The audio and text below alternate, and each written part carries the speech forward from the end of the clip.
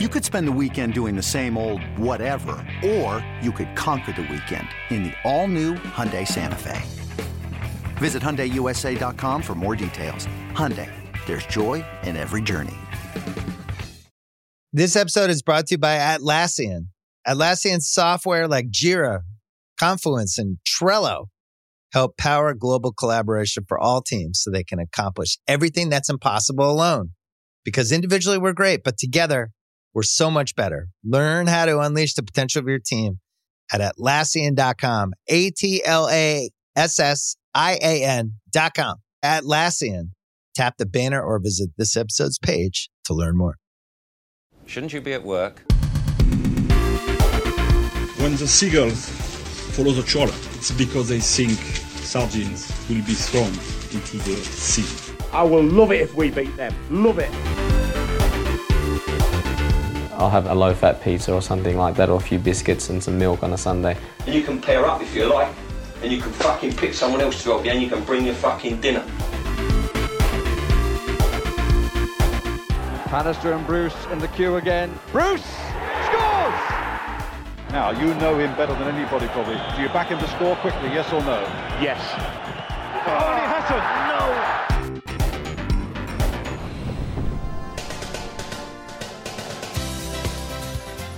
Hello and welcome back to Quickly Kevin, Will He Score? I'm Chris Skull, joining me Josh Widdicombe. Hello. And the man who oversaw the introduction of the plastic pitch at Oldham Athletic is Michael Marden. Hello. Welcome back. We've been deluged with angry emails. I won't read out any of them. Just saying, please do another series. Yeah. So we bowed to the trickle of public demand. It was when I was outside, did a tour show in Oxford, and someone just shouted at me in the street, "Bring Quickly Kevin back." And I thought, what is the point of this tour?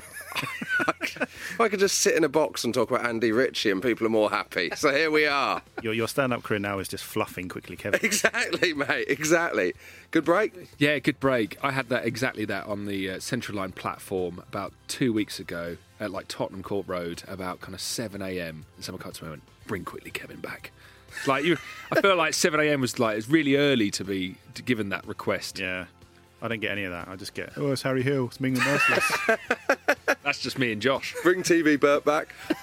So this is the first episode of a series of 8 before Christmas, which precedes what we are calling a big year for Quickly Kevin. We are back properly now. We will be doing a new series in spring, but for now we begin with a huge episode. It is the conclusion. The 2-part conclusion of the Steve Barnes trilogy. Excited? It's a big week. Do you know, I think I shared this, but I was in close proximity to Steve Bruce within the last week. Yeah. As I was saying, I was Where were you at the Hay on Wye Book Festival? I was at the home of football, the London Stadium, West Ham versus Newcastle, and I said, I'm stood next to Steve Bruce, and obviously got to get a selfie. Yeah. But he had his back to me. He was actually watching the Man United Bournemouth game that was on. Yeah, you would be interested in that if you were a football manager in the Premier League. But like an hour before kick-off for the team you're managing? Hasn't he got stuff to do? It's only West Ham, mate. It's 3-0 up after 15 minutes. Yeah. What he was doing well. So he was intently watching that, and I went to get a selfie, and I got a kind of selfie with him with his back to me, and then I since found out that he spotted me taking a selfie of him and was quote-unquote pissed off. You shouldn't have shouted, "Bring Steve Barnes back." Do you think, and it struck me, do you think we're here about to close the trilogy down on Steve Bruce's murder mysteries? Do you think he's aware of this teardown of his literary work? I'm interested in that. I don't know. I don't think he is, but were I to meet Steve Bruce, 15% of me would be worried he'd punch me. Do you think that's fair? Yeah, I've thought about if we got him on the pod as a guest. I don't think we could, because I think it would be rude. Imagine if we got him on the pod, did the whole pod, we just didn't bring it up. I would be too scared to mention it. I would hope that he'd not listen to those ones. Do you know when you get a guest in and you go, have you heard the podcast before? And they go, no. And usually you think, oh, come on, mate. But with Steve Bruce, you think, thank God for that. And although we've been pretty damning of the first 2 books, the third one could be a step change. It could be he's learned now. He's written 2 books. Has he learned from his mistakes? Third Verve album. That's when they broke through. Exactly. Now, since June, when we last broadcast, we've had quite a lot of correspondence.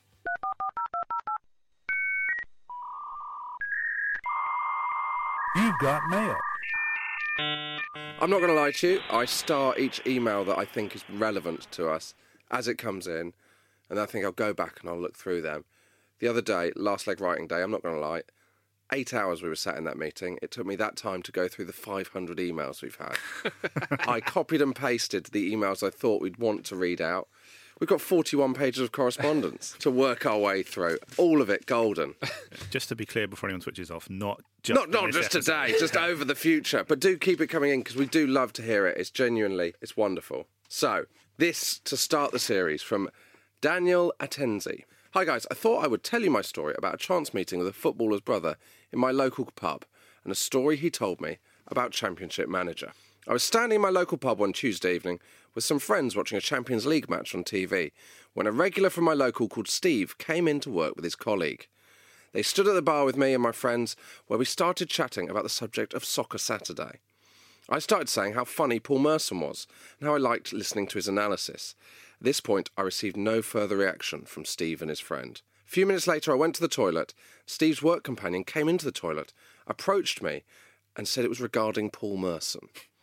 He said he didn't usually name drop, but as I'd said nice things about Paul, he'd tell me that he was in fact his older brother Trevor. Trevor Merson? Trevor Merson. After this revelation, we went back to the bar and I started asking him some questions about being a Premiership footballer's brother. The conversation got on to Championship Manager. Trevor told me about when Paul signed for Middlesbrough and that he went up there to keep him company. In your interview with Paul, he actually mentions that Trevor got £400 a week to be there with him. Trevor told me that they shared a house with Paul Gascoigne and Mark Schwarzer, I think it was. He said all he did was go to training with the boys every day, go drinking with them, and play Championship Manager. Amazing. I asked him about the game and how well he did on it. He proceeded to tell me the story that one day at training, he was talking to one of the coaches who was a keen player of the game. Trevor was telling this coach about a South American player on the game that was amazing. You can pick him up for cheap. He told him the player's name and which team he played for. The coach said he'll have a look at him. That weekend, Trevor goes into the newspaper shop on a Sunday morning. Opens the back page to see the news article, Middlesbrough are about to sign a South American. Lo and behold, it's the player Trevor mentioned to the coach from Championship Manager. Turns out Brian Robson had overheard the conversation, got his scouts to look at this player. Now, I know you're doubtful at this point, Michael. Yeah. Pretty sure he said they ended up buying him for a couple of million on the back of watching him for one game, and the rest on what Robson heard from Trevor and the coach. Trevor told me in real life the player was shit and only scored one goal. I can't remember the player's name, but I've looked at the roster of Borough from that year. Paul was there, and the player I think it might be is Jamie Marino from Bolivia. He had 2 spells at Borough, both were shocking as a striker. Stats where he played 20 and scored 1 in his first spell. Second, he played 5 and scored 1. But it'd be great to get this verified. If I do bump into Trevor again, I will definitely ask him, but it's been a while since I've seen him. He used to come into my local, and he loves a brain teaser. Lovely bloke and likes a drink. Wow. Isn't that what I love about that? The amount of twists and turns where you think, that's a good enough story to read out, but it keeps going. Yeah. the rug pull of, if this is Janino, I'm calling. No, yeah, I knew it was... but Jamie Mourinho, I remember being good on Championship Manager. Yes, yeah. That name rings a bell. And it checks out. Yeah. The only thing I don't buy is by the weekend they were buying him. I think the time scale has got wrong there. Yeah. Do you think as well, like Brian, you said Brian Robson overheard that conversation. Do you think Brian Robson didn't know they were talking about Championship Manager? Like, I found this great player. And Brian Robson was like, oh, I've heard a bit of gossip here. And acted on it, not realising the game. If Trevor Merson's listening, or if anyone can verify that story, I'd love to know more about whether that is true. Do you want some more? Yes. Please. Hi, Quickly Kevin podcast. Back in 1992, I was a captain of the school football team. The captaincy primarily given to me because I was the tallest player on the team. The team was sponsored by North Yorkshire Police, which meant our kit had a picture of a man giving sweets to a kid with a big red cross over the picture. Not sure if our school had a particular problem with paedophiles, but it certainly was a strange choice. Keep up the good work, Tom Lister. Punchy. Isn't that unbelievable? That's mad. A picture on your school kit, your sponsor, is a man giving a child sweets with a red cross through it. But they've thought we need to target the right demographic. This is the perfect demographic to get the message across. I always think with like campaigns like that, like how do they cast the guy to be the one in that picture? Like, oh, we've got a little photo shoot we need to. We're looking for a model. Yeah, what's it for? Oh, don't worry about that. You just need to have some sweets. We'll put what would be your fee to be the model in the sweets cross advert?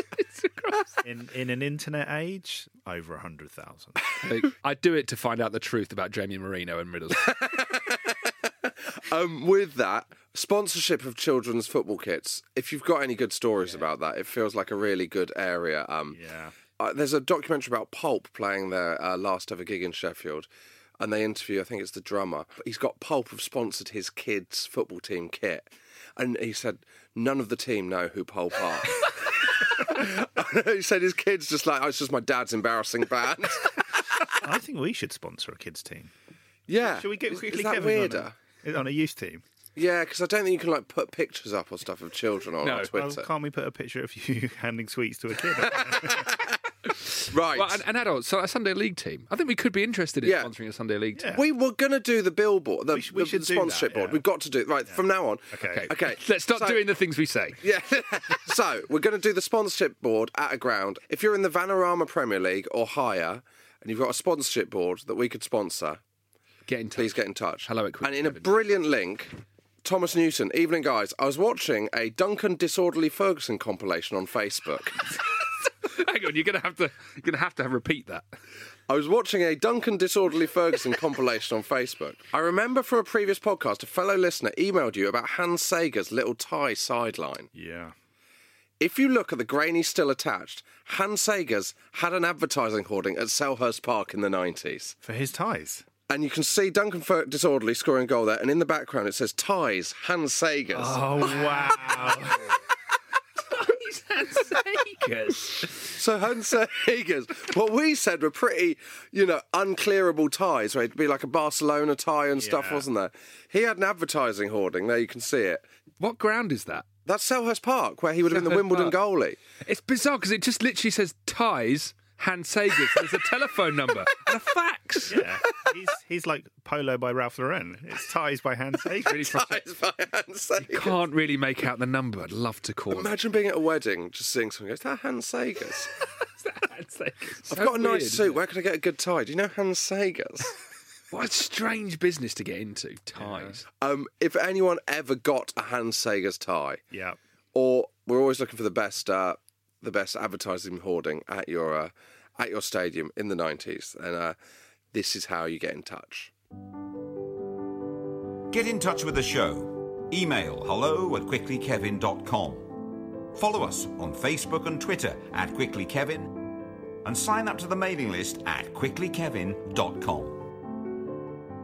We should say, before this episode, Ivo Graham is an amazing comic, and his show was nominated for the best show at the Edinburgh Festival this year. He will be touring that show in spring 2020. Do go and see it. I saw it in Edinburgh. It's genuinely one of the best stand-up shows I've seen in years. So go Google Ivo Graham tour. He's hitting places like London, Manchester, Leddersford. Time now to wrap up the trilogy. It's part 3 of Steve Bruce's murder mysteries. This is Defender. Jaguar.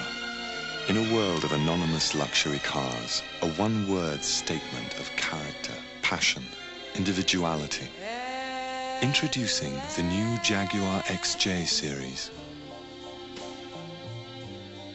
Now, you're face to face with a new Jaguar. A synthesis of all the legendary Jaguars that have gone before. With a new skin that is metal made fluid. Recalling the classic, rounded contours and understated elegance of the renowned Jaguar Series 3.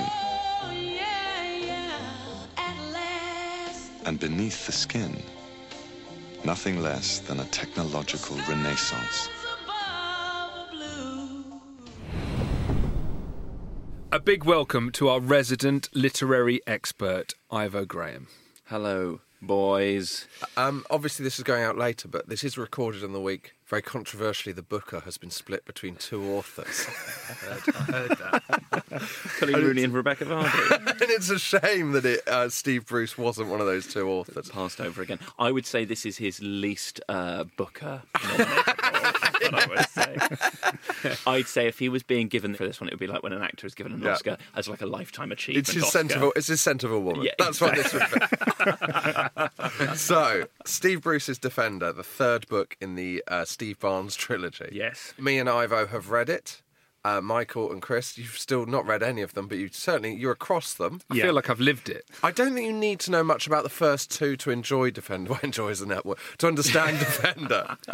To take the peculiar claustrophobic enjoyment you get from 70 pages of a Steve Barnes novel. Yeah. I think, well, as ever, as he did in the last one, there'll occasionally be the most loose of references to events in the previous books, with a footnote recommending that you seek out Stryker and Sweet by Steve. But it's the most cursory reference to it. Yeah. You'd think that you wouldn't mention it at all and treat it as a standalone new novel, or, the whole history of the character would hang over it a lot more and he'd be a lot less inclined. You would totally think that, particularly because this is in the run-in of the exact same season where the first two murders have taken place. But this is all... Hang on, whoa. This is all in the same season. It's all in the same season. But I thought the first book ends on a big cliffhanging game. Yeah, it does, but it's an early season game. It's an early season game. And then... That's the talent of Bruce. He's able to make you care so much about those late August fixtures. A 6-pointer in late August. So this is later in the season. But you'd think the fact there'd been two murders related to the club, one to a player, one to a caretaker, would then, when a player goes missing, you'd think the murders would hang heavier over the narrative. Yeah. Can we have but a quick... it's barely mentioned. Leddersford, as a club and a community, has a phenomenal ability to reset, I would say. So, shall we start? It starts chapter 1. Steve Barnes is still manager of Leddersford. They are gunning for promotion. Despite the fact two murders have been committed around the club that season, their league form has held up, which I wouldn't have expected. But not sort of... They haven't been so defiant that they're absolutely storming the league. No, it's an astonishingly quite good season. Yeah. So there's been crime, there's been death, and they're about fifth. They've done very well up to Christmas. Then it's kind of fallen off a cliff a bit due to injuries and death. As he says, their problems are a lack of goal and a weak defence. And then they're looking to take 3 points from their game against Brideford. Brideford, of course, in a classic Steve Bruce, is on Monday, because he never plays on a Saturday for some reason. It's a Monday night fixture against Brideford. The fact that it's a Monday night fixture is referred to so much. He's constantly feeling a great sense of relief. Yes. That he's able to get more done because he's got that bonus bit of weekend.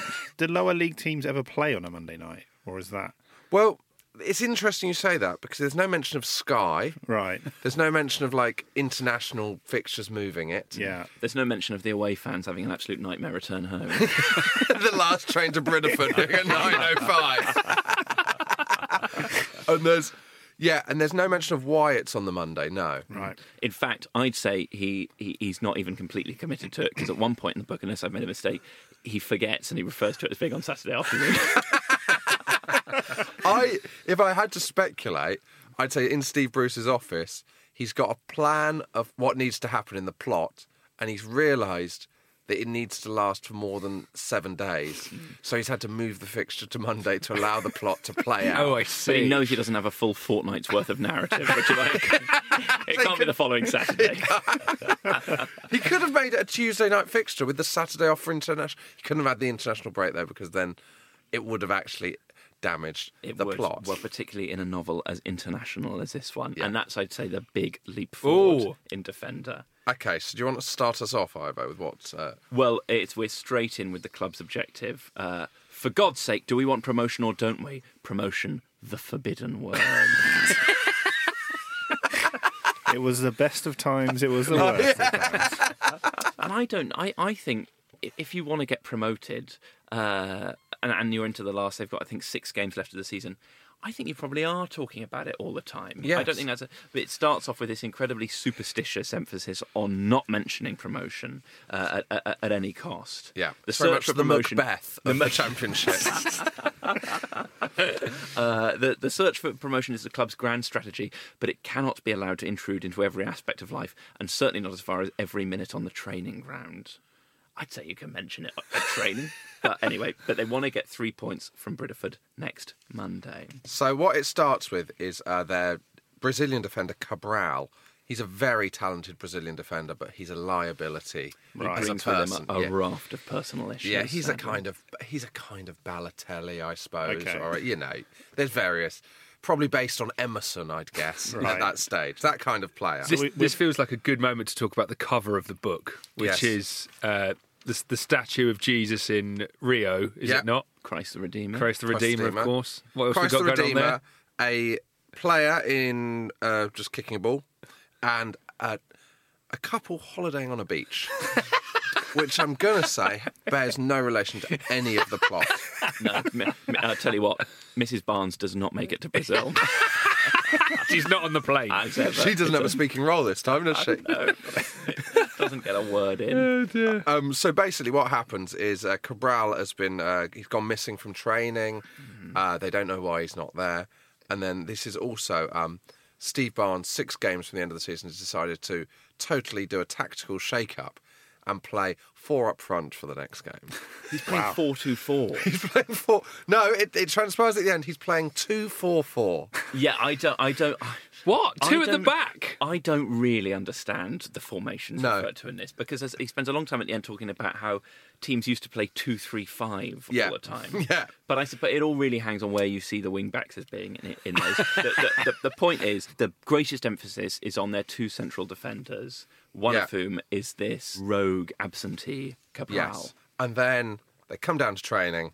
Steve Barnes turns to his assistant Jock and says, "He must have guessed my thoughts." Jock replies, "Distance running? It's distance running." It's distance running. And they were absolutely right to do a bit of distance running. And they do. You can either go 10-mile run or 20 circuits of the football pitch. And so that is their training to learn a new system for the new week. How does that help?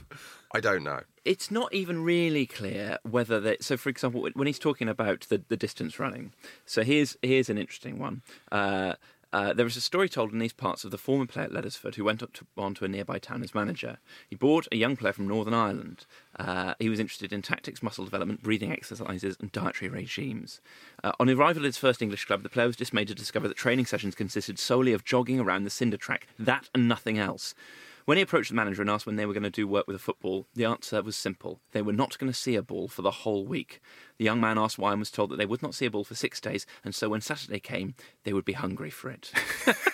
Now, as I read that, I couldn't tell whether I was meant to find that like the most boneheaded suggestion ever or the most revolutionary idea.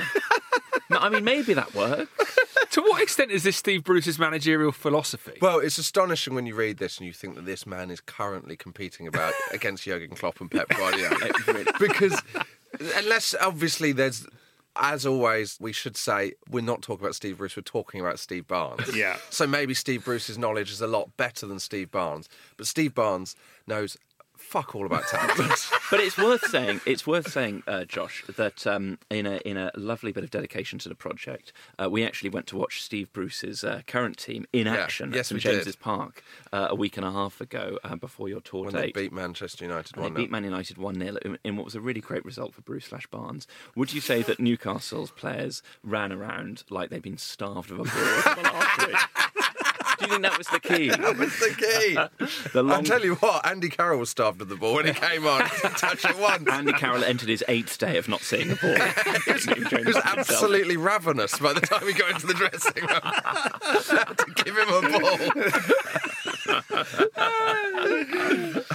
ball. So then, Danny Drever, who's one of their best players, but he's a bit of a wag. So Steve Barnes says, "Be here tomorrow on the dot. Anyone late without good reason will have a week's wages docked." To which Drever says, "What if I have a medical certificate, boss?"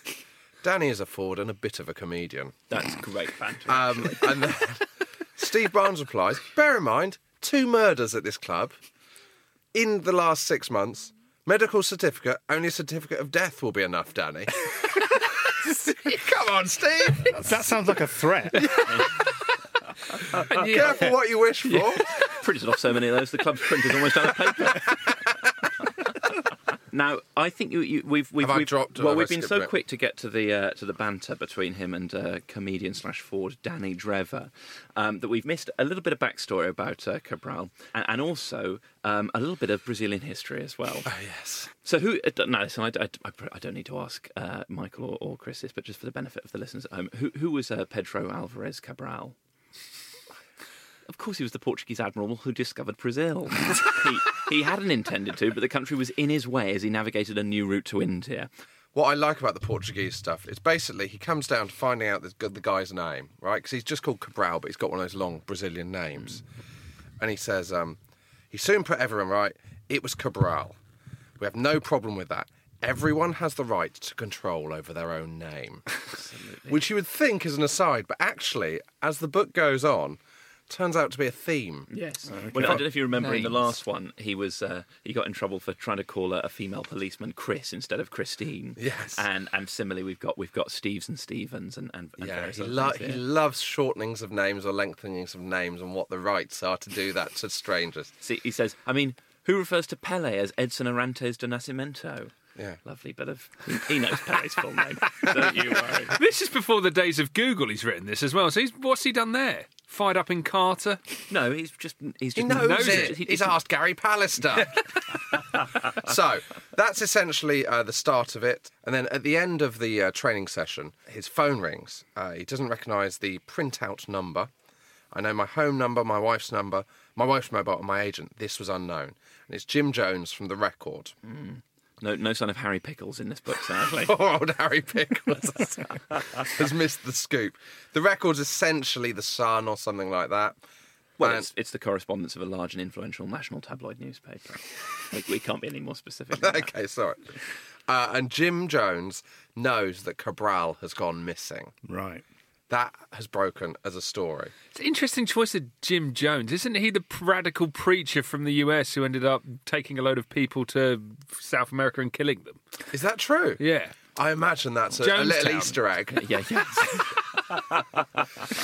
Bizarre choice of name. Yes, I'm afraid to say that that's not a little hint for what's to come later. Although they do go to South America. Yeah, there's enough air miles clocked up in this story already, Chris. But Jim Jones says Cabral's done a runner, skipped the country, probably back in South America. And so this is news to Steve. And so Steve has to go to the stadium to do an impromptu press conference to these journalists. Steve doesn't know anything. So he then gets to the stadium, meets the club's PR, who gives him no information, but basically dispatches him into this press conference. But before he goes to the press conference, he goes and sees Julie. Yes. You might remember Julie, his PA. For a cheeky chamomile tea. Well, you say chamomile tea, it does come up again. So Harry Pickles hasn't made it back, but Julie makes it back. Sir Lawrence makes it back. And I'm delighted to say Peter Penrice makes it back. Lovely. So all your old faves, with the exception of Pickles, present and correct. Quick musing on the sort of private lives of players, I think, and the options as to where Cabral was. At home with a cold, perhaps, nursing a hangover, shacked up with a girl somewhere, reluctant to leave her for the hard slog of training. Not the sort of thing a manager can condone, but something he can understand. And what is There's nothing nicer than when you've underlined the same passage as I've. When you've both gone, that is pure Bruce. Well, later in the paragraph, I've given something 5 ticks, Josh. Oh, yeah. What's that? Well, it's obviously a reference to the greatest football hero of the day, and still. Yeah. He's still talking about how difficult it is being a professional footballer. You know what it's like, play a blinder and you're the hero, letting a soft goal and you're the target of abuse. Ask David Beckham about it. Or better still, don't ask Beckham. Don't really know what that means. It's essentially saying that David Beckham would know what that's like, but if you were to ask David Beckham to tell you what it's like, you'd only be adding to the burden of being David Beckham. So he muses on Beckham and then he goes to meet Julie, who he's basically in love with. I'm going to say this, I know that there's a line between Steve Barnes and Steve Bruce. If I was Steve Bruce's wife, I'd be worried about his PA at Huddersfield Town. You'd be like I'm not saying anything was going on, but I'm saying it's written like a man who loves their own PA. When Steve comes home at 1 a.m. with chamomile on his breath. This is the literary version of Bradley Cooper and Lady Gaga at the Oscars. I'm checking his phone. Obviously, I'm not saying anything. I think that'll be the only time that someone compares Bradley Cooper to Steve Bruce. So, he goes in, he talks to Julie, so blah, blah, blah. Who would be a manager, Julie? I've underlined this bit as well. She smiled sadly, but did not answer. She knows a rhetorical question when she hears one. I love the idea of Steve Bruce Buds having fired a whole host of PAs previously for replying to rhetorical questions. Can't handle this anymore. It's the first thing he looks for in a woman, is to understand what a rhetorical That's question is. the job interview. You come in, you say, who would be a manager? And if they say, well, I suppose... Right, you're out. Now we get a nice little waxing on Sir Lawrence again. Yeah. We've got a moment for this. Yeah, is this about the stand? It is about the stand. Yes. And also quite relevant to our experience a couple of weeks ago, I'd say. But yes, he goes to talk to the press in the Sir Lawrence Brooke Conference Centre. If he has a weakness... And what do you think his weakness is? Ego. And being a human, he has weaknesses, as we all do. It is to have his name boldly in places where it can be seen. That is Sir Lawrence's only weakness. So we have the Sir Lawrence Brooke stand, the Sir Lawrence Brooke Conference Centre, and there are other examples in and around the town. It is, I guess, a form of immortality. That's actually the best line in all of these books so far. Yeah, lovely. Yeah, do you like that? Yeah. I'm up for that. Many of us can be chairman, but very few of us get our name on the conference centre. That conference centre will be here in 400 years' time. But it's a strong Mike Ashley vibe, isn't it? Yeah, really, it's very much. Although he is in awe of Sir Lawrence, almost more than he has ever been at this. Yeah, I think so. I wonder whether he started naming rooms of his own house after Sir Lawrence, just to bring that immortality back to Casa del Barnes. So then he sits down to do the press conference in front of all the journalists. Thank you for coming here this morning. I've been told that Cabral is missing. Then, for a reason I cannot even now understand, I recited his full name. Pedro Alvarez Cabral de São Raimundo. This brought a ripple of laughter. It shouldn't have done, but it did. Good tip for any managers in press conferences there. If you want to lighten the tone, just give the full name of one of your South American players. It must have been a very quiet news week. If a player missing training... in a championship club... Yeah. Neymar can disappear to his sister's birthday. Well, you don't get an entire fleet of the press turn upside outside. Well, that's interesting you say that, because particularly in the late 90s, when you're thinking, if a player had gone missing at Huddersfield Town, but... the press do have more information than you think, Michael. Right. They've got more than Barnes, haven't they? The press have heard that he's in South America. Yes.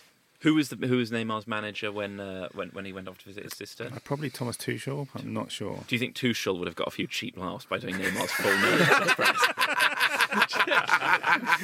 That full name as well. It's a bit stereotypical. I can imagine Steve Bruce just sat there by a keyboard, Demundo, just adding in all these Brazilian sounding stuff. Nascimento needs to be long. I need a couple more. He'd have been sat in the Sir Lawrence office in his house, just trying on lots of different Brazilian names for signs. So, for some reason, he's been thrust into this press conference, even though he knows less than the press. Yeah. So they start asking him, he was seen in Rio yesterday, Steve replies, seen or reported to have been seen. There's a wealth of difference, Jim. I looked at the sea of faces, microphones, recording machines. Then there's just a time for a little riff. The differences in attire from those dressed formally in a suit, collar and tie, and others dressed in the latest combat gear fashion. I love a reporter in combat gear. Yeah. Combat gear? All saints are in. The men with designer stubble. The women with seemingly dishevelled hair that probably took a couple of hours to look that way. I don't know what that woman's haircut is he's describing. Yeah. Because you get the kind of... The Rachel?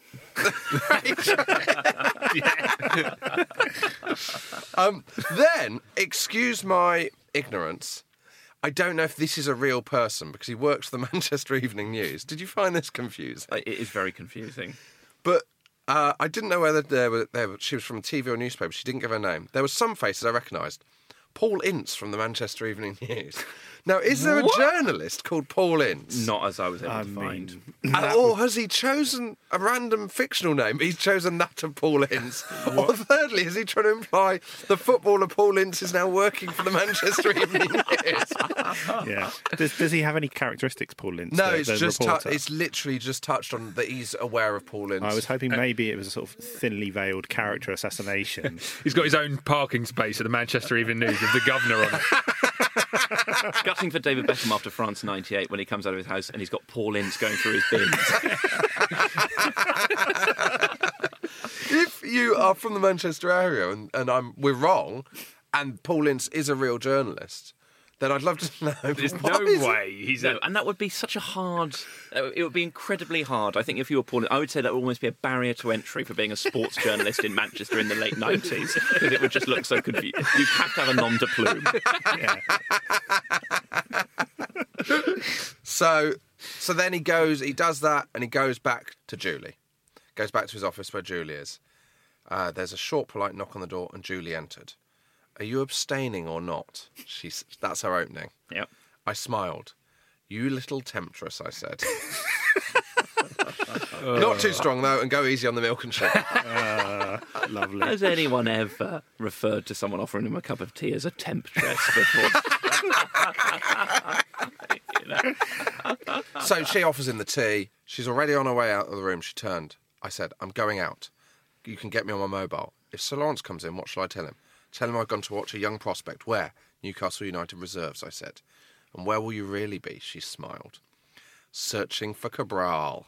Keep that under your hat, Julie. I'm going to do some investigating. Oh, boy. I'm going to try and discover the truth about our missing football star. I would say in a TV series, everything up until now would be cold open. That would be straight into title. But we are 24 pages and we're a fifth of the way into the book at this point. When he said, I'm going to go solve this case, I almost heard the A-Team soundtrack in my mind. Chapter 3. Chapter 3. It's a delicate matter, a delicate balancing act, you might say, between allowing the player his privacy and knowing enough to be able to keep control and, where necessary, give him all necessary support.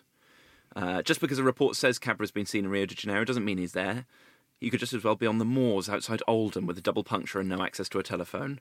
Life's a strange journey. We don't know what the script has in store for us. We don't even know for sure if there's a script at all. We have to make the best of our days. I mean, just such lovely philosophy to toss aside in the opening paragraph of a chapter. Yeah, he sets it up, so then he's with Julie still. He also says, soccer management is not a linear progression, but a roller coaster. What a terrible sentence.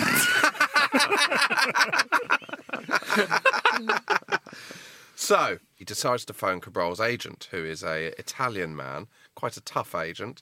His name is Romano. In all our dealings with Romano, the agent's first name, : his surname was long and, for me, almost unpronounceable. Doesn't afford him the same respect as he does to Cabral. No doubt in a press conference he'd read out his full name for a cheap laugh from the gallery. So then he goes to look for Cabral. And we come to his car. Now, you will remember what he drove last time. The Jag. XJ8. The Jag. I drive at Merc right now. It's provided for me by the club. They gave me a Jag at first, but recently took that away without explanation and gave me a Merc. I think I'd pushed the mileage on the Jag too high. I tried to read something into the swap, but that was a fruitless thing to do. Let's be honest, a Merc is still top of the range. The time for me to worry is when the club provided me with a Skoda or Robin Reliant. Then I could conclude I might be on my way out.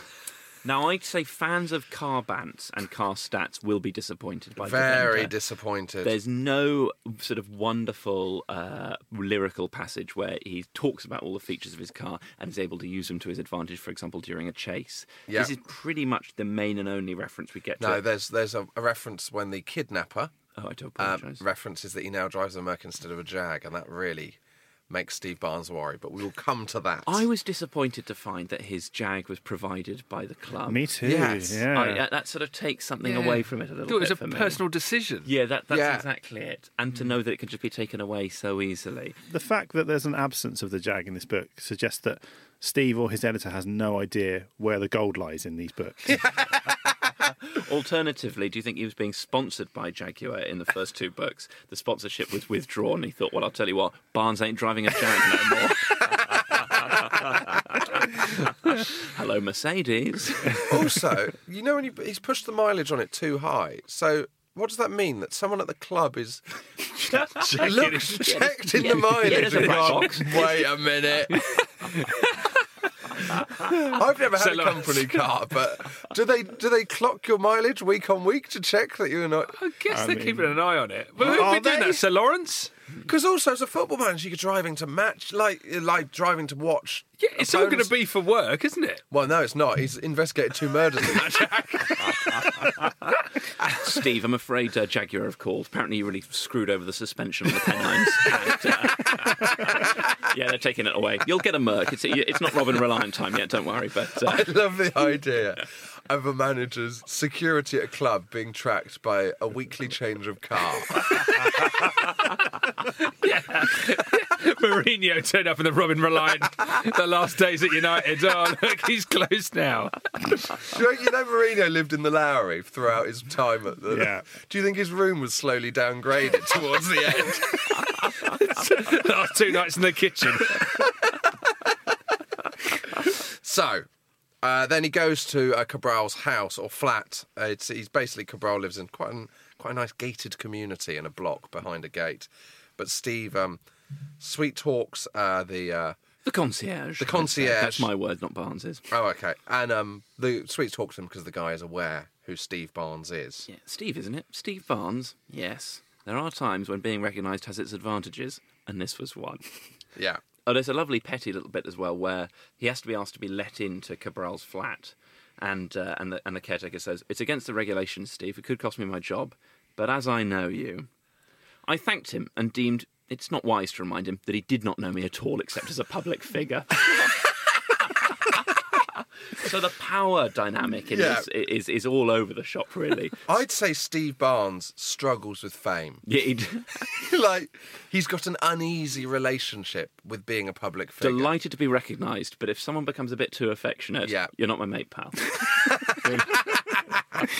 Another lovely detail, he passes a fish and chip shop, catches the wonderful smell, is tempted to stop and resists the temptation. No need for that information at all. Is he just bumping the word count? Yeah. So then he gets in touch with Julie. She says, "I should have contacted you straight away. I've had a phone call. The man wouldn't give his name, almost put the phone down, but he was insistent. What did he want, Julie? He demanded a ransom." What? Now I was worried. Now bear in mind, his player is missing, and someone's phoned up demanding a ransom, and he's investigating the fact the player's missing. Steve Barnes' first thought, now I was worried. My first thoughts were for the children. Both teenagers still at school. I've always kept them out of the public eye. Why would he think that his family had been taken hostage? Yeah. If he's investigated a missing person and someone's then phoned up asking for a ransom, his letters were just so full of crime that he presumes after 2 murders that it'll just be sandwiched on top of another crime. I found an absolutely baffling train of thought. So then he wants... Do you want to have a guess at how much money he wants? £1 million. Correct. Got it in one. Got it in one. How much is he worth? Just pay it. Close the book after 4 chapters. Get him back. Can't get £1 million out very easily, so Lawrence makes that very clear later on. At the moment, he's not too bothered. He thinks it's still probably somebody playing silly buggers. Yes. But then, as I drove along the town's inner ring road, past the university campus, my telephone rang. Yes? The guy goes, "Steve?" It was a male voice. "Yes, mate, what can I do for you?" Very soon, I was sure I would recognise the voice. "Steve Barnes, manager of Leddersford Town Football Club?" "Who is it?" "Listen carefully." "Now, who the hell..." "I told you to listen," he interrupted. The voice was harsh, menacing. As Julia said, this guy was sinister. By this time, I had no doubt who the caller was. "What do you want?" "1 million or Cabral dies. Do you hear me?" "I hear you." And this is my favourite phrase, because this is exactly how a kidnapper speaks. 1 million or Cabral dies. Do you hear me? "I hear you." "Then you got that good, eh? $1 million or your South American star is dead meat." I also love that Steve Barnes answers the phone, "Yes." Well, he doesn't. Later on, he answers the phone in the most baffling way I've ever heard. But we'll come to that. It's worth saying, when he says, by this time, I had no doubt who the caller was, it means that he knows that it's the person who's been asking for money. It doesn't mean he actually knows the identity of this person, which is, I would say, one of the defining mysteries of the whole book. Yes. Chapter 4 begins. And at this point, I'm thinking, do you know what? I'm going to say it, Ivo. For the first 70 of 120 pages, I was genuinely interested to see what happened. Really? I was genuinely like, I wonder who the kidnapper is. I wonder how he's going to find Cabral. I wonder if he's going to pay up. There was genuine questions. And then the second twist in the plot absolutely kills it dead. Yeah. It's so disappointing. It's so disappointing. It's unbelievable. God. Even by the high standards. Save the gold. Steve Bruce has set in previous So that's books. the end of chapter 3. Any questions at this stage? No. Yeah, it's pretty good. The most cohesive book he's written, but also by far the most boring. Yeah. But chapter 4 starts with some nice detail, because you occasionally forget that this was at the advent of mobile phones. Yeah. And Steve Barnes is obsessed with the kind of difference between landline and mobiles. There was a great sentence in the last one when someone calls him and he says, as if it's the most impressive thing in the world, I knew who was calling. I have the number saved in my telephone. Well, you say that. The start of chapter 4. He hung up. I tried to access his number, but the kind of mobile phone I use doesn't have that facility. Poor guy. It was another world, wasn't it?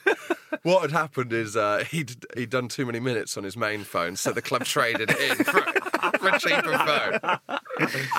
This is also the point where he says, I sighed deeply. We're now on the run into the end of the season. Not more than half a dozen games to play. Important games, crucial games, starting with Brideford on the coming Saturday afternoon. So that's where he's just got to say. Do you think there's a chance that he's written it a Saturday, he's then started writing and realised there's not enough days in the plot, so he's had to go back in a kind of find replace motion? And he's missed one. He's missed one. Very well. He's done very well. He's made it all Monday night. It's important to the plot that this all happens in a week, do we think? No, it happens over arbitrary. 9 days, but he has to, because every book climaxes with a match, Right. but there's not enough days in the week for him to fit in the amount of things that Steve Barnes does. Yeah. Sunday to Saturday. I mean, don't get me wrong. There is. He could absolutely cut about 2/3 of everything he does and the plot would be fine. But in terms of what he lists himself as doing, no. So he then talks about how a manager needs to give a good public profile, and he returns to something that he's talked about in a book before, which is leaving a nightclub with blondes on both arms. Yeah. He's obsessed with the idea of women on both arms as he leaves a nightclub. Even if I wanted, I can't be seen with blondes on either arm leaving a Manchester nightclub. The public wouldn't like it. Sir Lawrence would be appalled. And more to the point, my wife and children would come down on me like a ton of bricks. And lastly, my family.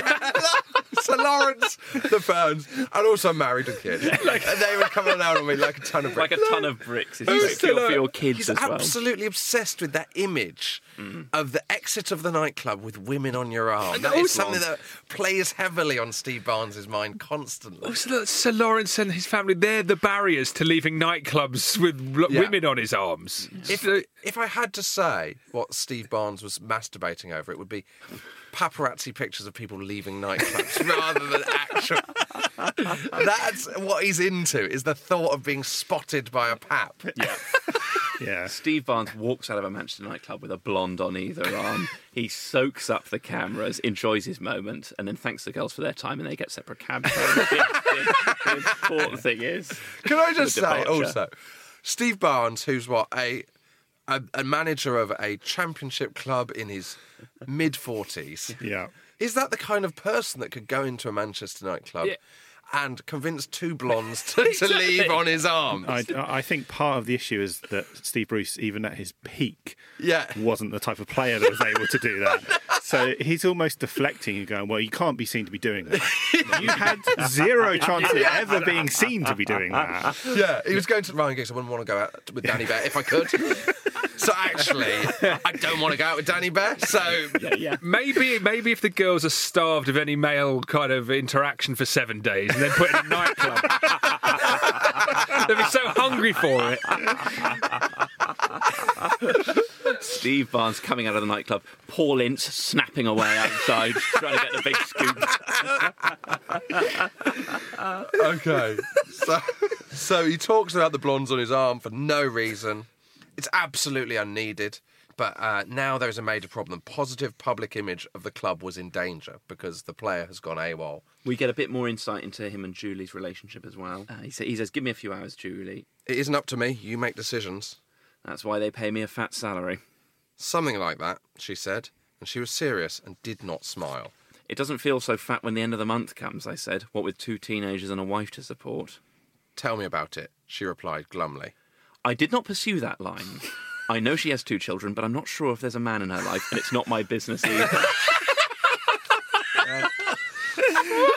Steve would love to pursue that business further. His assistant is a single mum, potentially. Surely, that would... He's been working with Julie very closely. Yeah. You would know if she had a husband. Yeah. I mean, this is so... I think this is inspired by a real-life situation. I think we mentioned earlier. I think he doesn't know. But have you ever worked with someone for that length of time, that closely, and had only half the story about their domestic situation? I love the thought of Steve doing all the old tricks, like, you'll probably want to be getting home to your husband. Just look at her finger. Well, like she's going to be wearing a ring. In her defence, I think Julie's constantly worried whether the questioning is rhetorical or not, so she's just not answering. The telephone rang, the landline, not the mobile. We both stiffened. Oh, come on. Apprehensive that it would be the kidnapper again. Neither of us picked up the receiver. You take it, Julie. So then, it's not the kidnapper. It's Mr. Peter Penrice. It was my old mate, Peter Penrice. We used to play together. Now, obviously, he's the manager of Burnwick, one of the teams fighting for the playoffs. They have a bit of banter. Sorry, mate, I've been trying all day, says Peter. You had a good win on Saturday. What are you whining about? You won 2-0, I noticed. We're 3 points behind you, he said. Some of the worst banter I've ever heard in my life. Well, I like the thought that they're having that phone conversation, just reading the back page of the paper, just producing whatever stats they can. So, by this time, Julie had used her discretion and left the office. Oh, yeah, she doesn't want to listen in on a spicy conversation like that between 2 old pals. Julie, if you wouldn't mind leaving, Peter and I are just going to discuss Burnwick's goal difference for a bit. So he then explains to Peter Penrice about the Cabral situation. Can you get Michael and Chris to try and guess how he describes £1 million? Yeah. So they did not know as yet the demand for... No? 1 million big green ones.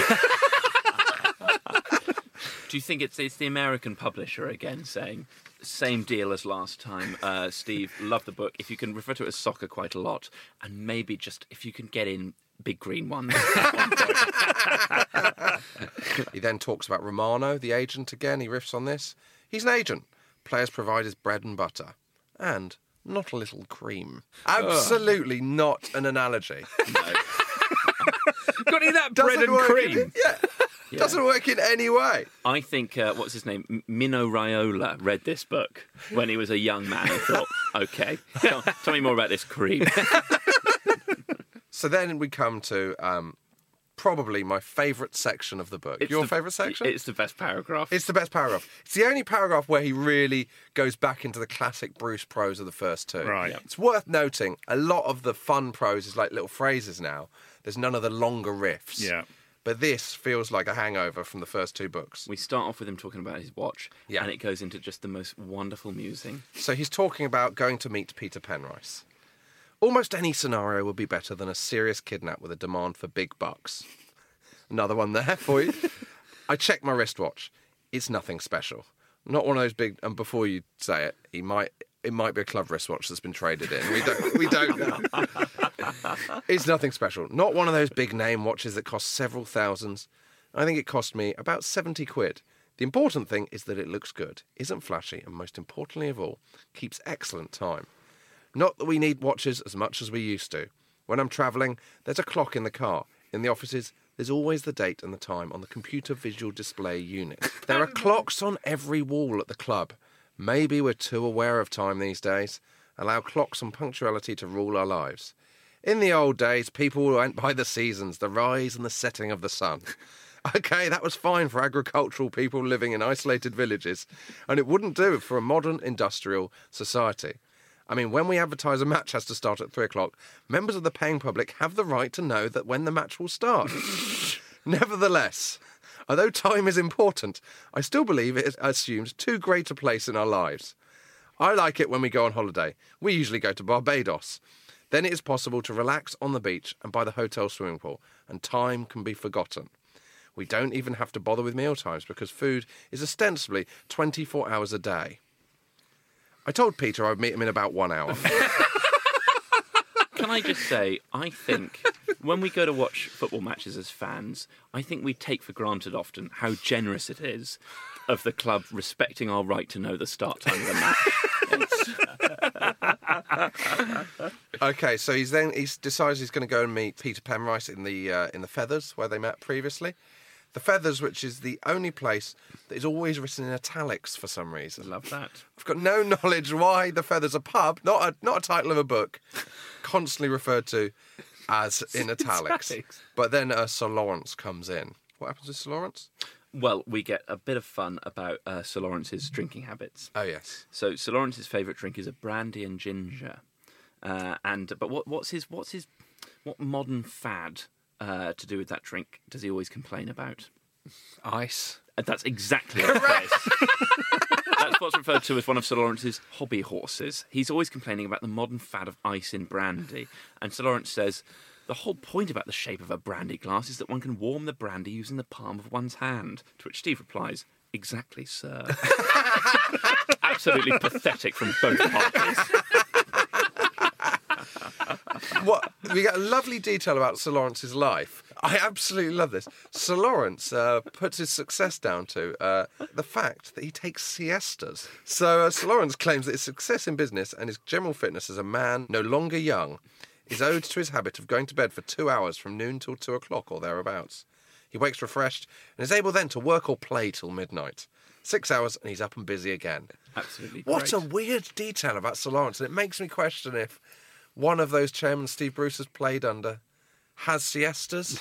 It's got to be based on someone, hasn't it? It's a very odd character trait. It's a very it's a odd long character. siesta as well, 12 till 2. Yeah. Very convenient that pretty much all of Lediter's games are on a Monday evening. Because the 12:30 kick-off, Sir Lawrence is asleep, but he's barely woken up in time for the 3 o'clockers. Also... But he's buzzing by 8 on a Monday. I'd love to know, does Sir Lawrence have a bed at his offices? Or does he go home from the letters? When have you ever heard of successful businessmen sleeping in the middle of the day? Like Branson, anyone on Dragon's Den? I mean, he's also necking warm brandy all the time. He's sleeping it off at lunchtime. Passed out. Could I just say that Steve Barnes is lying to himself in the next paragraph when he says about Sir Lawrence, I was staying patient, giving the right answers. It's not a matter of keeping him sweet. I'm no sycophant. Fuck off, Steve. Fuck off. Can I refer you back to exactly, sir? You're the worst thing. You're a sycophant, not just in your speaking, but in your thoughts. Your thoughts are pathetically sycophantic towards Sir Lawrence. Also, in this conversation, bear in mind, he doesn't bring up Cabral for ages, Sir Lawrence. Yeah, I forgot. It's been in the news. This is the main thing affecting the club. But they talk about Cheltenham, they talk about brandy. Finally, they get to talk about Cabral, yeah. They're interrupted the racing with adverts because he puts on Cheltenham, Sir Lawrence. Quite spoils the racing. And there was a mention of Cabral. Did you know this, Steve? Did you know this? He's done a press conference at your club to all of the... Yeah, but the press conference was 1 o'clock. Sir Lawrence was dead to the world. Them's the rules. He doesn't even want to know anything that goes on between 12 and 2. So Sir Lawrence has finally brought up the Cabral issue and has approved of Steve Barnes' decision not to go to the police. Then when Steve is in his office, he gets a call on his mobile from the same person again. Sir Lawrence isn't there at this point because he's gone to the bar to replenish his glass with brandy. Now, he's just got up, to be fair. He's such an old drunk, isn't he? I'm not going to get to sleep by myself. So, now, the man on the phone, it says, was trying to disguise his voice by adopting a low, rasping tone. I'll be the man with the low, rasping tone. Okay, you cool. be Steve. What are you after? Money, money, money. What else is there?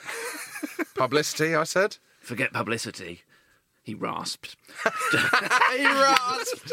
Don't go near the newspapers or the police. Remember, we have Cabral. Do you have a name? If you're trying to keep me talking to establish a trace... I haven't contacted the police. I need some evidence that you really have Cabral. I can cut off his ear and send you that.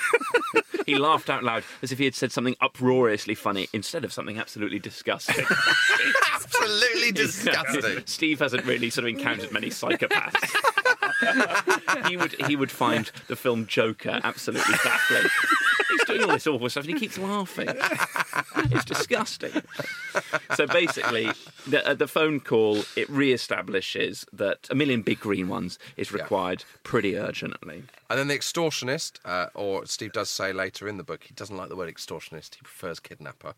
Can we just pause to reflect on the level of dysfunction at this football club? People keep dying all over the place. The assistant manager tried to kill the manager. The manager's running around trying to solve murders, and the chairman is pissed and sleeping half the day. It's incredible. Is there any talk of why they don't want to go to the police? That seems like a very odd logic. I think it's not really touched on. I've maybe put this in myself, because it doesn't say it. But the presumption would be, you could deal with that in a few lines by saying, if you get the police involved, I'll kill him. That's all they need to say that. He's forgotten to put that. That's what normally happens in these situations. It's a staple of this kind of kidnapping. But he's forgotten to put that in, but I'm taking it as read that must be what Steve Bruce is thinking is the situation. So now we get to this bit where him and Sir Lawrence start discussing what to call the extortionist on the phone. And they come up with a name for the extortionist. It might help if we give him a name, Sir Lawrence said. I could think of several, I said, with repressed anger, and none of them complimentary. We settled for Chummy. Have you ever heard of anyone being called Chummy? Chummy. I didn't particularly like the choice of name. This man was no friend of mine. No chum, explaining. Well, so Steve Barnes came up with Chummy. No, but I was in no mood to argue, and in any case, I couldn't think of an alternative. Chummy was a term used by the police, Sir Lawrence had told me, at least in TV cop shows in the 60s and 70s, which I don't remember, of course. So that's why they call him Chummy. And then Sir Lawrence orders some food and some tea. He asked for 2 pots of tea, chamomile tea. Chamomile has a soothing effect, he told me, and it contains no caffeine, as ordinary Indian or Ceylon teas do. But these still using the word Ceylon. Sir Lawrence, very much a man of the empire. So they then have some food. Steve has a lovely pork pie. Oh, yes. But it's more than just a pork pie. He eats like a wolf. Sorry, that's the book. That's not me. Sir Lawrence has cucumber sandwiches. Steve Barnes. One of Sir Lawrence's sort of employees comes in. She's carrying a large tray with tea and an assortment of sandwiches. I suddenly felt hungry. As well as sandwiches, there were slices of quiche, portions of pork pie, cheese and chicken drumsticks. There were pickles and sauces of various kinds. You know, I once saw J.K. Rowling interviewed, and she talked about how when she was a kid, she was really into the descriptions of food in books.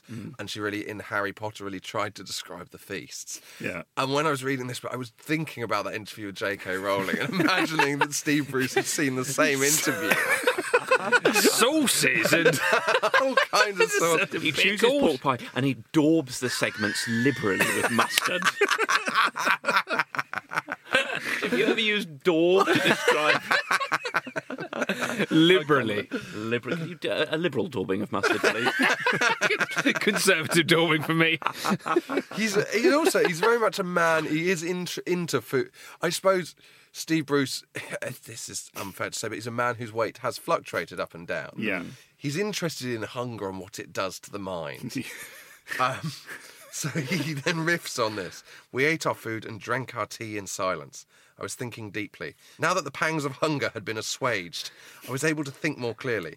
It's a known fact that even when we're at rest, the cells of the brain take up 70% of our glucose intake. It's a known fact.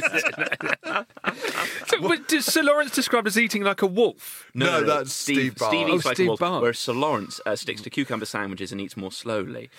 He must have eaten earlier in the day and thus did not feel the pangs of hunger that I did.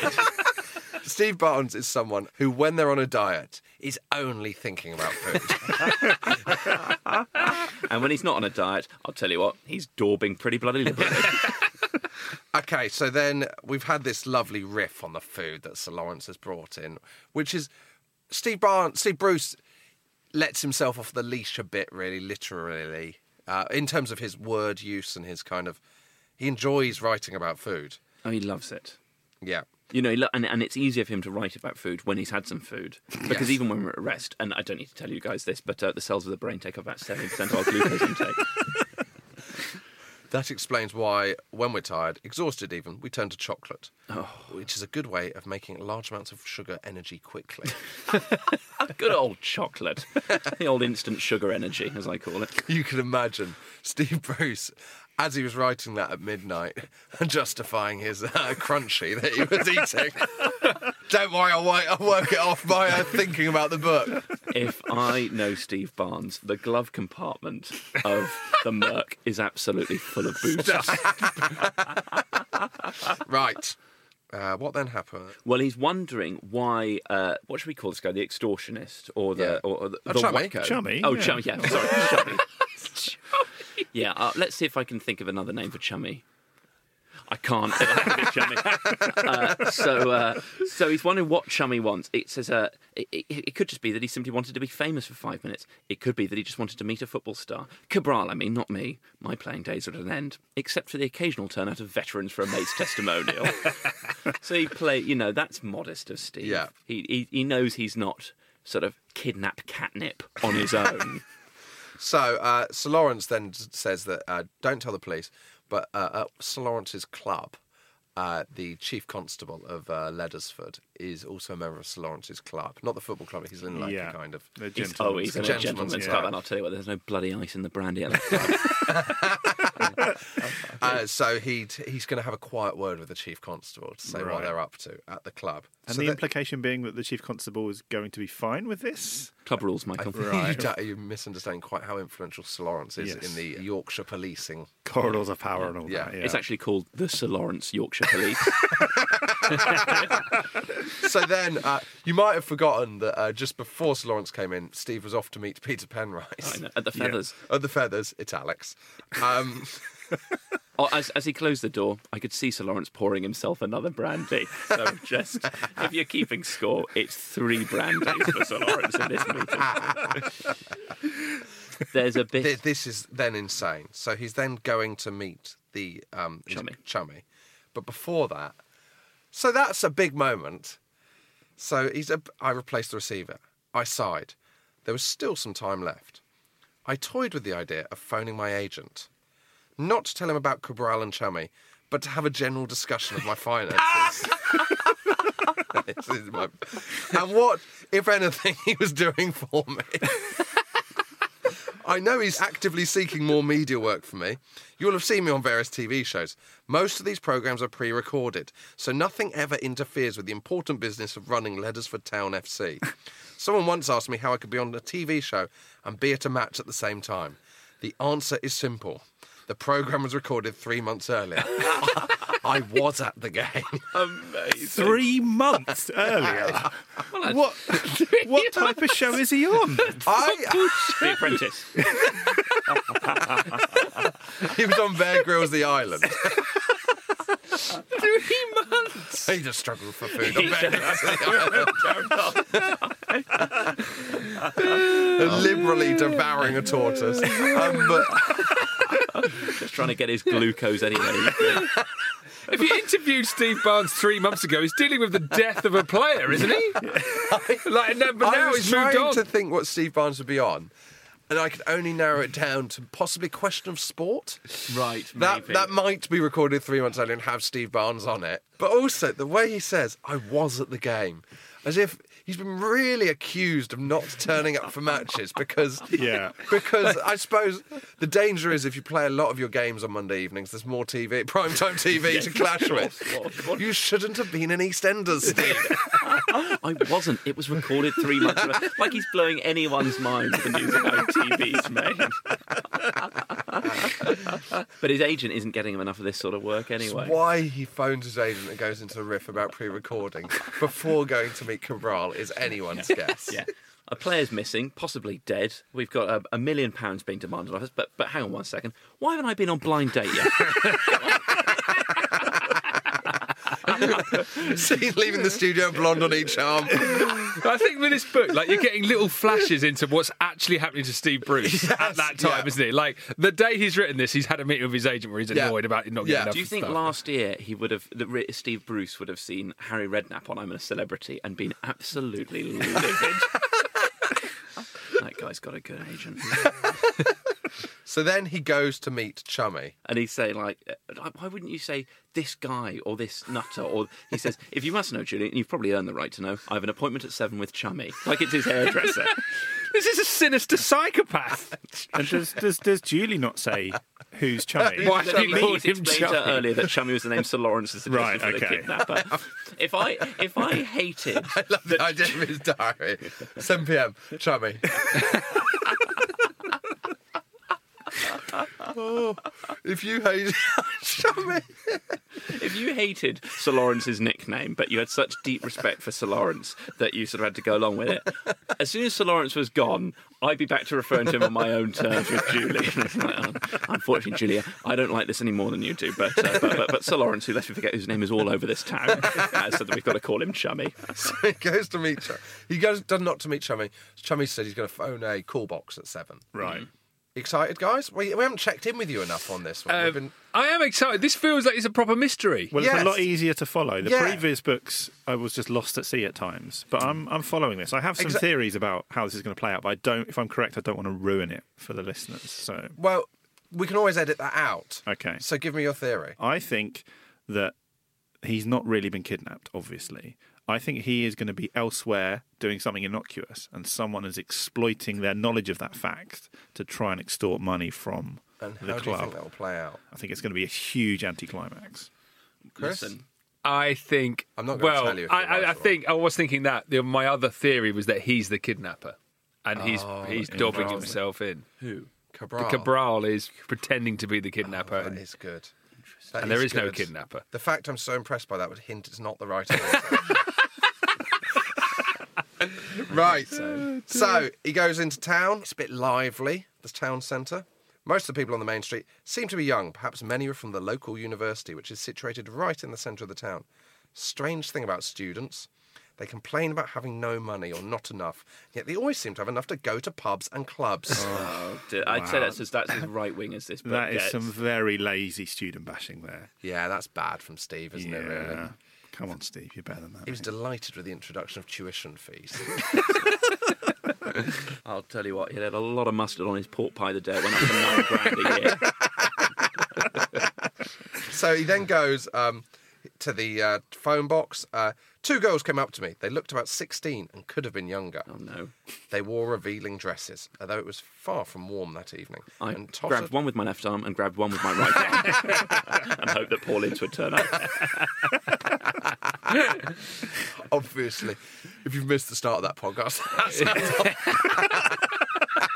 absolutely scandalous. There's a trailer for the first podcast. I think that would get us taken off air. You've got to understand, we'd be saying in court, we didn't mean Paul Ince football, no, we meant the fictional Manchester Evening News journalists. Yes, they wore revealing dresses, although it was far from warm that evening, and tottered on high-heel shoes that were little better than a thong and a piece of cardboard masquerading as leather. I'm presuming he means thong in the Australian sense of flip-flop. It only makes slightly more sense.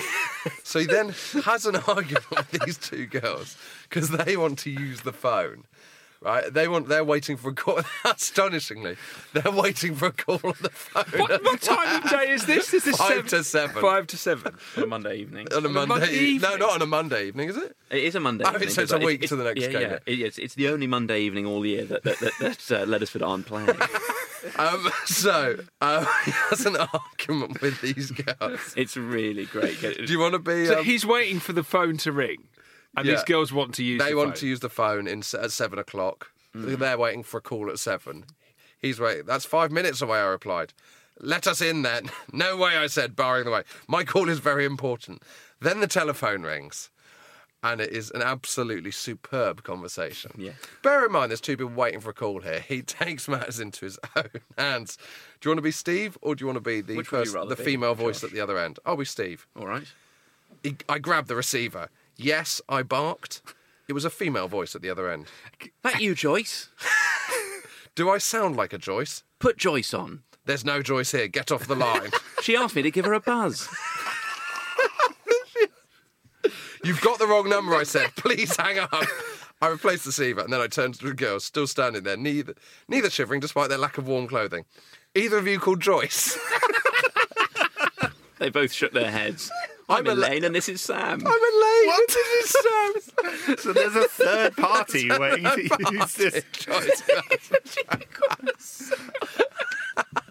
And I'm sorry to tell you this, but that bears no relation to anything that happens later in the story. Is there any reasoning why they don't just ring his mobile phone again? Why has he had to go to a payphone? They send him on a kind of...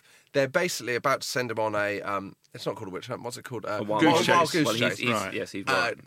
To kind of go from phone to phone. Right. The guy's playing with him. You've got to remember, Chummy is a wacko. Okay. Of course. This is very similar to the plot of Die Hard 3.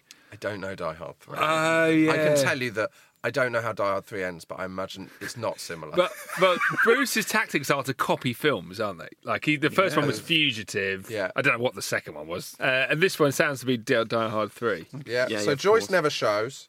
So then Chummy, Elaine and Sam are given the go away. And then Chummy, the phone rings. Yes, my mouth was dry. Steve Barnes, manager of Leadersford Town Football Club. The same opening words. The same need for ritual. Yes. So this is, I think, this is the third phone call he's received from this guy, Chummy, and every time Chummy has opened it by saying, Steve Barnes, manager of Leadersford Town Football Club, and Steve slowly grows more and more annoyed with the fact that he's referred to like that each time. Why in the second call when he was in Sir Lawrence's office has he disguised his voice? Or is this a thing that's happened in every call? It's a bit muddled, really. Right. I'm afraid. I think at one point, because isn't it... We've got to let Bruce have this one. It's such a coherent book otherwise. Yeah. So then Steve says, Steve Barnes, manager of Leadersfield Town, you know damn well it is. Do you have an auto with you? What? Your automobile, a motor vehicle. Do you have wheels? Great. I'll tell you what, this guy speaks English. Yes. Then drive to Long Lane. There's a telephone box there. Long Lane, where's that? He knows where it is. It's on the M62. He drives across the Pennines home every day. Yes. So basically, the guy sends him to a phone box that is near a hotel. Steve Barnes says he'll be there in 15 minutes, knowing damn well he can be there in 10. But thinking, I bet the guy is in the hotel on a payphone. All I've got to do is get to the hotel before the 15 minutes. So he arrives... You're excited now, aren't you? I mean, I'm interested. This is good. This is good thriller writing. So he drives fast, perhaps a little too fast for safety, and reaches the hotel in less than 10 minutes. Basically, he runs in. I haven't underlined any interesting prose here because I was just enjoying the book. But he basically says to the girl on reception, has anyone used that phone in the last 10 minutes? Right. And he's like, it's a police matter. She's a bit unsure. And then she's like, yes, an old man has used this phone. He's like, show me the person. Where's he gone? He's gone into the bar. Yeah. Show me the person. She points at basically an old man who's one of 4 old men. He then says to her, keep watch on this guy, see if he uses the phone in the next 5 minutes. So he runs out the hotel, drives to the phone box that is 200 yards down from the hotel. He gets inside and the telephone was ringing instantly. Joyce? Is that you? No, it's not Joyce. He astonishingly answers it by shouting the word Steve. He does? Yeah. Steve, I shouted. Have you ever done that? No. Michael, do you ever do that? What does the guy reply?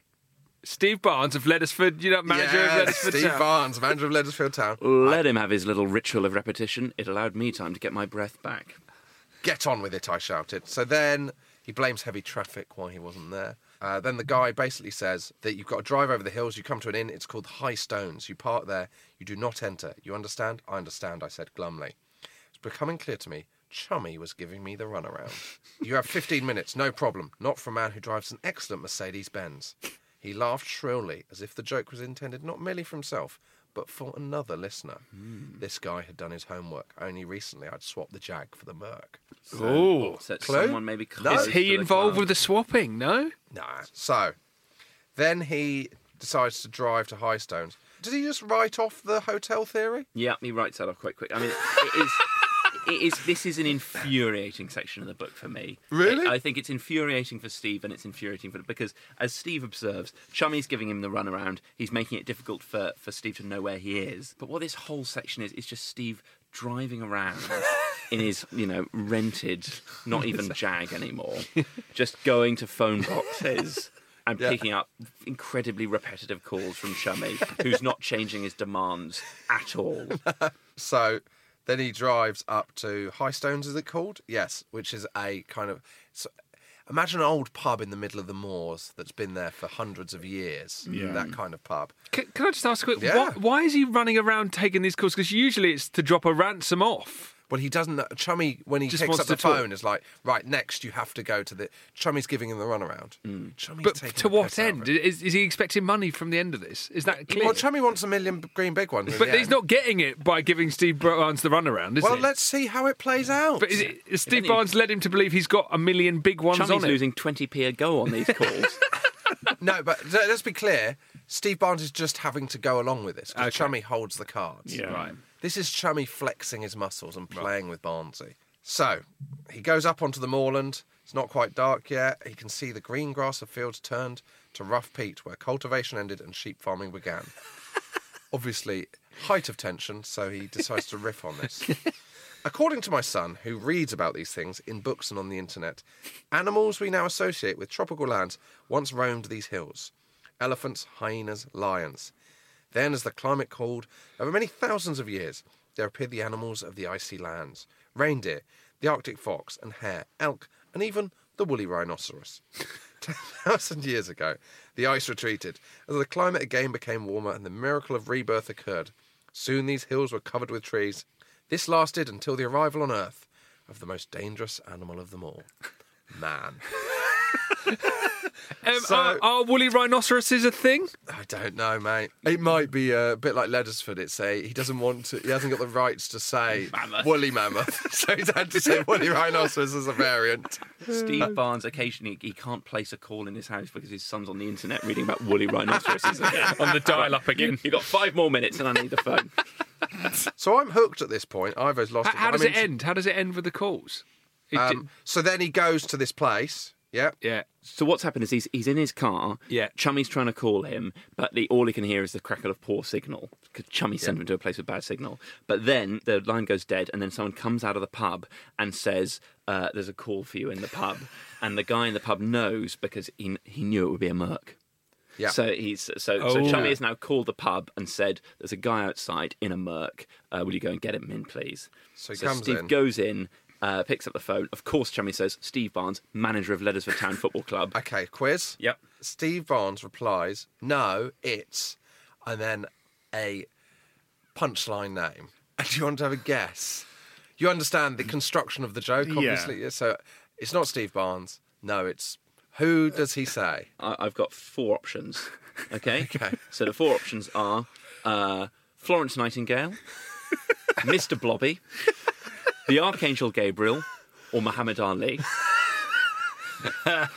I'd like to think he would go Mr. Blobby. Right, Michael, what's yours? I'm going to go with Muhammad Ali. It's the Archangel Gabriel.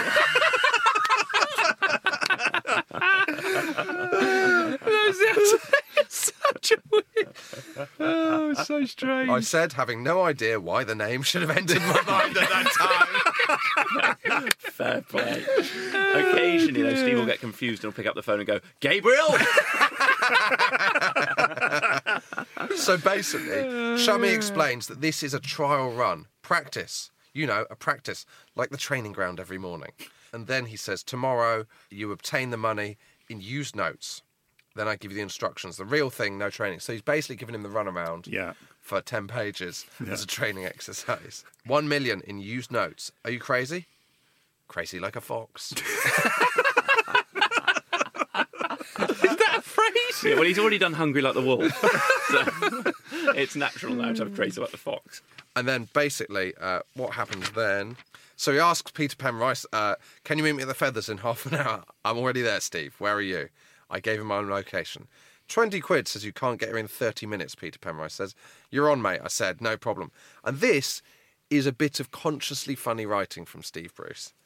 I thanked the barman and left. I drove the way I had came. Soon I was on the motorway. 30 minutes to the Feathers, no problem. 45 minutes later, I pulled into the car park in my favourite watering place.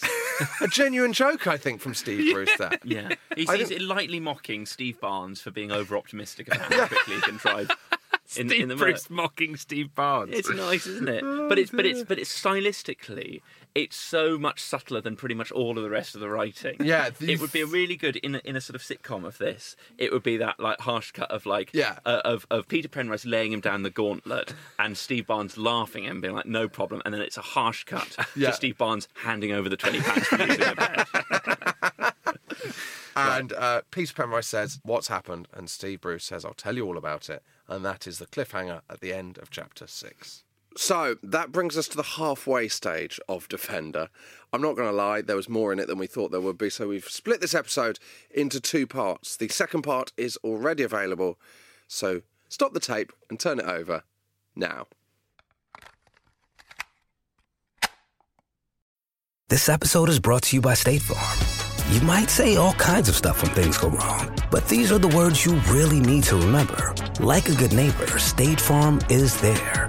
They've got options to fit your unique insurance needs, meaning you can talk to your agent to choose the coverage you need, have coverage options to protect the things you value most, file a claim right on the State Farm mobile app, and even reach a real person when you need to talk to someone.